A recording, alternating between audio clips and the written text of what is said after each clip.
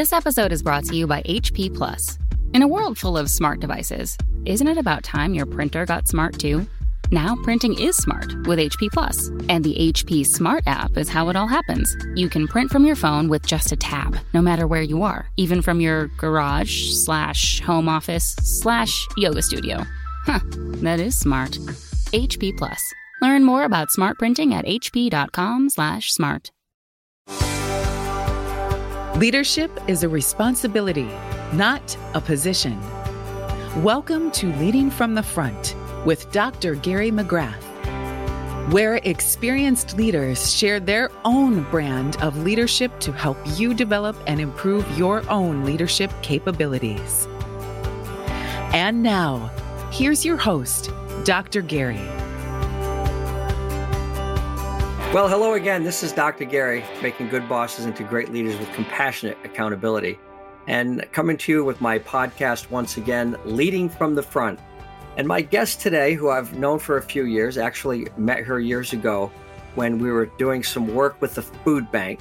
And Robert Half, the company, was supporting some efforts here in Raleigh, North Carolina, where I'm based, and where Lauren Coker is based. And I met her at that meeting, and we decided to kind of get together and do a little coaching together, and been working with her for years. She's now expanded her reach as a leader, built branches, been very successful. Tell me a little bit about your background and what you're doing now, and we'll get into the whole conversation about leading from the front and compassionate accountability, which we're committed to working with organizations on. Yeah, absolutely. Well, thanks so much for having me, Gary. I really appreciate the invitation to join you today. When you and I first met, I was working and had responsibility over our Charlotte and Raleigh and South Carolina operations, so kind of North and South Carolina. I now am in a district director position and not only oversee our operations in North and South Carolina, but also in Georgia and Alabama.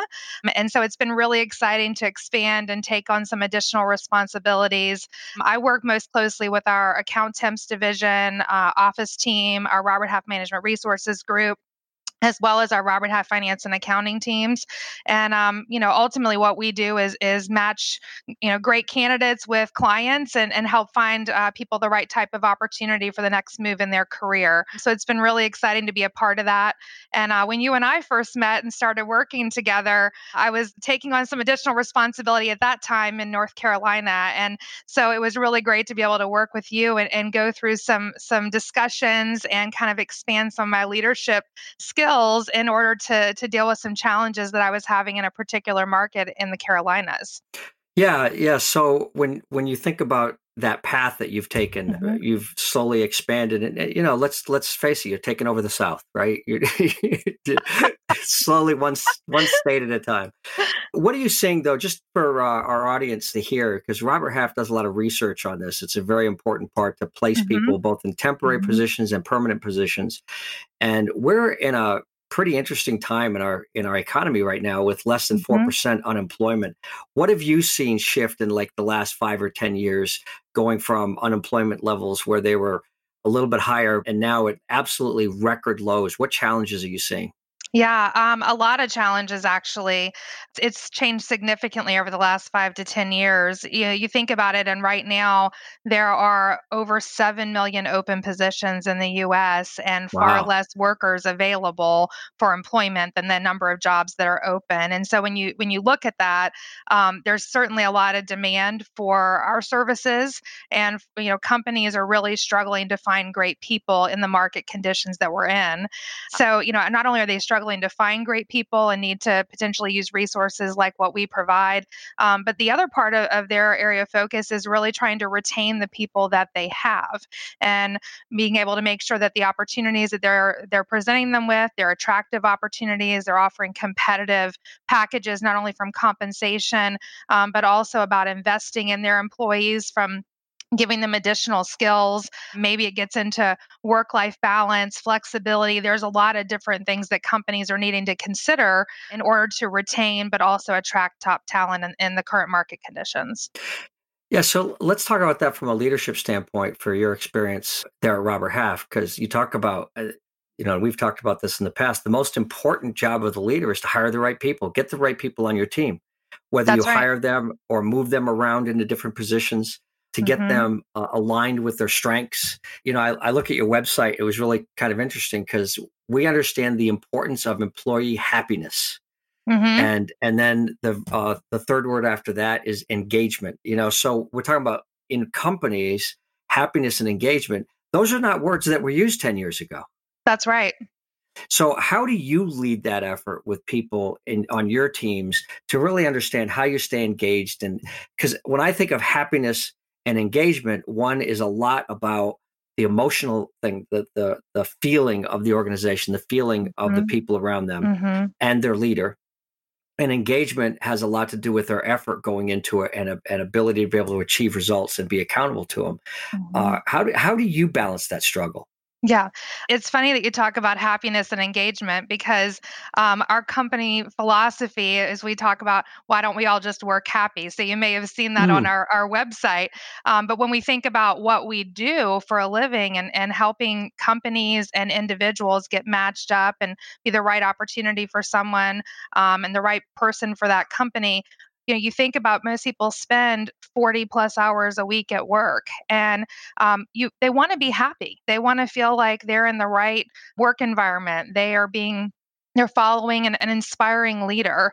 They feel like they're a part of something bigger than maybe just what's sitting on their own desk. And so we really look at that as an art and making sure that we're matching the right person with the right job. Because if they're not happy there, then they're not going to stay in that position. And so then our clients are going to have potential retention issues. And frankly, that same exact thing parlays right into our work environment here at Robert Half and the different teams that I work with across a variety of offices. And, like I said, we spend a lot of time together on a weekly basis. And I know several of the folks that I've worked with through the years, they've probably heard me use the phrase, I view this as my work family. And we all really need to, kind of have each other's backs and enjoy working together, realize we're going to have some struggles along the way. We all have different personalities and different views on how to approach different challenges that we might be facing in the job. But when you think about it, it really, in my opinion, boils down to relationships. And the employees need to feel like they're connected not only to each other, but to their leader. And so, one of the things that even you and I, talked about years ago and that I still really spend a lot of time focused on today is how do I connect with the staff and make sure that I'm really understanding what's important to each one of them, what motivates them, what kind of career path are they looking for, how do we develop them and get them ready to do additional things, how do we invest in them, can we set them up with a mentor? There's a lot of different ways to do that. But also, I think it's about getting them excited about a vision. And that vision could be a variety of different things, whether it's at my company at Robert Half or it's at another company. People want to feel like they're working towards something bigger than just themselves. And so I think a really strong leader is good at painting vision and getting people to buy into that and for them understanding the why behind what they're trying to accomplish as it relates to that vision. And if people feel like their leadership team really invests in them and cares about them and wants to propel their career forward and give them the tools to do that, that's going to help a lot with retention. And it's going to help with that whole work happy and building the kind of culture that helps people not only want to stay, but want to grow and accomplish something great. Well, I think we just wrote a book. That's a lot. I mean, I want to go back on a couple of things that you said because they're really, really powerful and important to highlight. Because in a lot of this, our leadership definition is the ability to build relationships so we can achieve our goals together with compassionate accountability. Right. It starts with building the relationship, and often leadership definitions were around influencing each other. And we've shifted that. We've shifted that to now building relationships. And if we have strong relationships with each other, well, guess what? We do influence each other. It's just a natural part of it. But it's not something that we think about like it's a manipulative act. Right. We're all working towards the same thing. So when you talk about building relationships and that connection, you also said something else that was near and dear to my heart. You said we have each other's backs. And I share with my clients this all the time, IGYB, the letters IGYB that my brother sends me when I ask him to get something done for me in my company. And it means I've got your back. And Uh-huh. that's a military phrase. We're both ex-military, and in the Army, it means, or the Navy or the Air Force or any, where your lives are on the line. We need people to have our backs. And if you can create a Mhm. culture and a relationship where we trust and believe in each other and we've got each other's backs, it just feels so much more secure, right? Right. People create a team of connectedness and that bigger purpose that you're talking about. How in your organizations, from team to team, I mean, let's face it, you're doing these transactions, right? You're moving people from company to company. Right. You're trying to help people find their dream job. What I've learned actually is the dream job doesn't exist. The dream company might, Right. Mm-hmm. but it's the culture and the people within the company. And I will tell you that I didn't do enough myself early on. I would get these great jobs as vice president of sales and marketing, and building the company and doing great things. And within about 6 months, I'd be like, man, these people just I don't resonate with them. Right. They're all they care about is profit, or all they care about is the product, or all they care about is the stock price. And I was like, what about the people? Right. Yeah, it's all about the people. So I did a bad job of that. So how do you go about building that vision, that connectedness, those relationships, in your position Mm-hmm. when you have I don't know, 100 people, 200 people, doesn't matter how many people, a lot.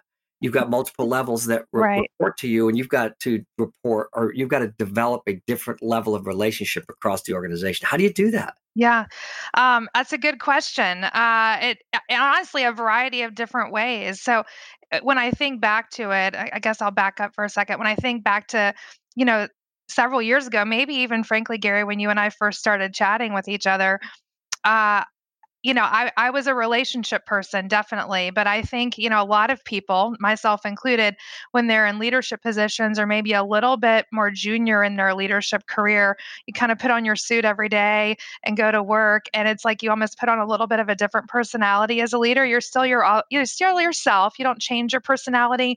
But I think early on in people's careers, sometimes in roles like that, they struggle to be maybe quite as authentic as what they end up being maybe later in life, and as they kind of evolve in their leadership journey. And I would say that I was probably one that wasn't as authentic. I meant it on the inside, but maybe not quite as authentic early on in my career. And that's something that I would say has really come through over the last several years of being in leadership. And I think that's about goes back to finding a way to connect with different people and letting them realize as a leader that you're human too, and you have some of the same struggles that they have. And remembering little things, whether I call someone on their birthday or reach out to them on a work anniversary, it doesn't matter what position they're in. If they are someone within kind of my geography, it's important to me to have some type of communication with them on a regular basis. When I'm talking about getting specific teams together, a lot about that vision is, what is the goal that that team wants to accomplish? Maybe they want to place more people this month than they've ever placed historically in any given month. Maybe operationally, there's something that they want to work on and feel like their team could be doing a better job. It doesn't really matter what the goal is, but when we talk about that vision, I think it's about getting everyone's buy-in and having them be a part of that process. So maybe you pull a team of 5, 6, 7 people in a room and let them have a brainstorming session and figure out what's most important to them, and then come up with that as a team. And then ultimately, they realize that they have more of a say-so in that, and they have a lot of weight on that team, and they're more bought into what we're trying to accomplish. And so I think getting those opinions from people is extremely important. Yeah, so let me jump in here Yeah, for a sure. second, because what you just said, I think, here's what struck me as you talk about, well, get the people in the room, have them talk to each other, do some brainstorming. Mhm. In other words, you're not letting the team organically create its own identity. You're crafting that as a leader based on your experience and saying, what we need is a brainstorming session. So you role model that by bringing them together, and probably there's at least one person who I'm going, oh, this is pretty cool. I got to do this more often, and then the team eventually might do it on their own Mhm. because you're role Mhm. modeling that instead of we. Don't you think that when we're young leaders, we make too many assumptions about what we think people know and how to build those relationships and how to build that team, and we just kind of Yes. let it go, and it Mhm. doesn't happen, and we get frustrated, like why isn't this team coming together? That's right. That's right. I think you have to give them structure. We all need structure. I mean, I do too. But giving a structure to something doesn't mean that everybody doesn't have their own opinion and their own say so within that structure that's provided. And so I think people need guidance and direction, and people want to follow a strong leader and a strong organization, and they'll feel and they want to feel inspired by that person or by that team even that they're a part of.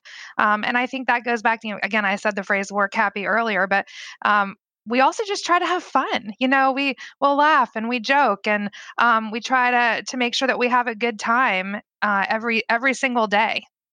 Yeah, so it sounds to me, if you're doing that, then what strikes me in those kinds of environments, nobody's really taking themselves too seriously. That's right. I want to go back a little bit to the authenticity, though, that you talked about. Do you think that, when we're younger, or we're trying to be a manager, be a supervisor, be a director early on, and you said, I wasn't as authentic then as I am now, I'm still the same person. Don't you think we're trying to play a role instead of just being who we are? Yes. I think I had a vision of what the leader should do or should say. And I think sometimes I was a little maybe afraid to share too much information. And I don't feel that way anymore, and I think that's just maturing in your role and just understanding how to connect with people, and that they really do appreciate and want as much transparency as possible. And they do want they want to feel like their leader is, they want to see them humanized. Yeah. Yeah. So, again, it's a really interesting balance between being transparent and telling people too much. Right. Being vulnerable and being so open about your personal life that people like TMI. That's right. So that's a difficult, how do you know where the balance is? What advice would you give a younger leader that's, you need to be vulnerable? Because I've done this with leaders sometimes, and they'll tell me some of the stories and I said, no, don't tell that story. That's a really good question. I think, you start at one level with a person and kind of get to know them. And I think over time that relationship evolves. I'm not a brand new person that I'm working with. I'm probably not going to share nearly as much information as someone that I've known for years. And I think too, being able to give people really direct feedback. And if someone crosses the line and says something they shouldn't say, and that doesn't mean just about authenticity and leadership, that's just in business in general. Going back to the development piece, I view my job as my responsibility is to develop other people and make them the best versions of themselves in the job they're in that they can possibly be, and to give them the tools to grow and develop and kind of be on that career path. And that doesn't mean always telling them what they want to hear either. If someone says or does something that maybe is a little bit out of line or a learning opportunity, it's about pushing back and giving them that feedback so that they can continue to correct and grow and develop in those behaviors so they're ready to do other things. Well, you're talking my language now, because the first part of this, we talked about compassion. Now you're talking about accountability. And I just shifted gears for you, Gary. That's compassion, accountability. That's where the balance of this is. And that's the challenge, because most young leaders are either thoughtful of others and they're building the relationships and they're trying to be compassionate, empathetic, and understanding, and they don't really know how to hold people accountable. And then you have the others that are very accountable and very numbers driven, and let's make sure we have the activity and the productivity, but they don't really know that this person had their birthday or that they lost a parent last month and they're a little depressed, and they need a little support. So the challenge that we always have is the balance of those two in any given moment. And I think as we gain experience, if we become aware and pay attention, we recognize that it's a balance that's required. We use a metaphor for a lot of the things that you're talking about in organizations, as you talked about boundaries and structure. And this metaphor is, if you're standing on a 40-story building and there's no wall and it's 50-mile-an-hour winds, and it's about 30 feet from the center to any one of the sides of the building, how free are you to run around on top of that building with no walls and a 50-mile-an-hour wind? And most people say, I'm going to lay down in the middle of that roof and not move. Right? Same roof. I'm going to put a 10-foot wall all the way around the outside of it. That you've got that boundary. Now I can move all over the roof and feel free. Right. And there's a couple of things with that metaphor that's really important. You kind of hit on it by saying we want to be transparent, but the wall is still 10 feet because there's stuff happening outside of the wall. You're not going to tell everybody. Right. Because it's too much. And we don't want people falling off the roof. That's right. So trying to understand that, but the people within the team or the individual within the walls on that roof are free to move and do everything that they need to do to produce and to get along. That's right. Boundaries and structure and understanding all that is really, really important. And you talked about that. What's your experience been when you come into an area that's struggling? Mm-hmm. Have you seen an organization where they're happy, but they're not producing?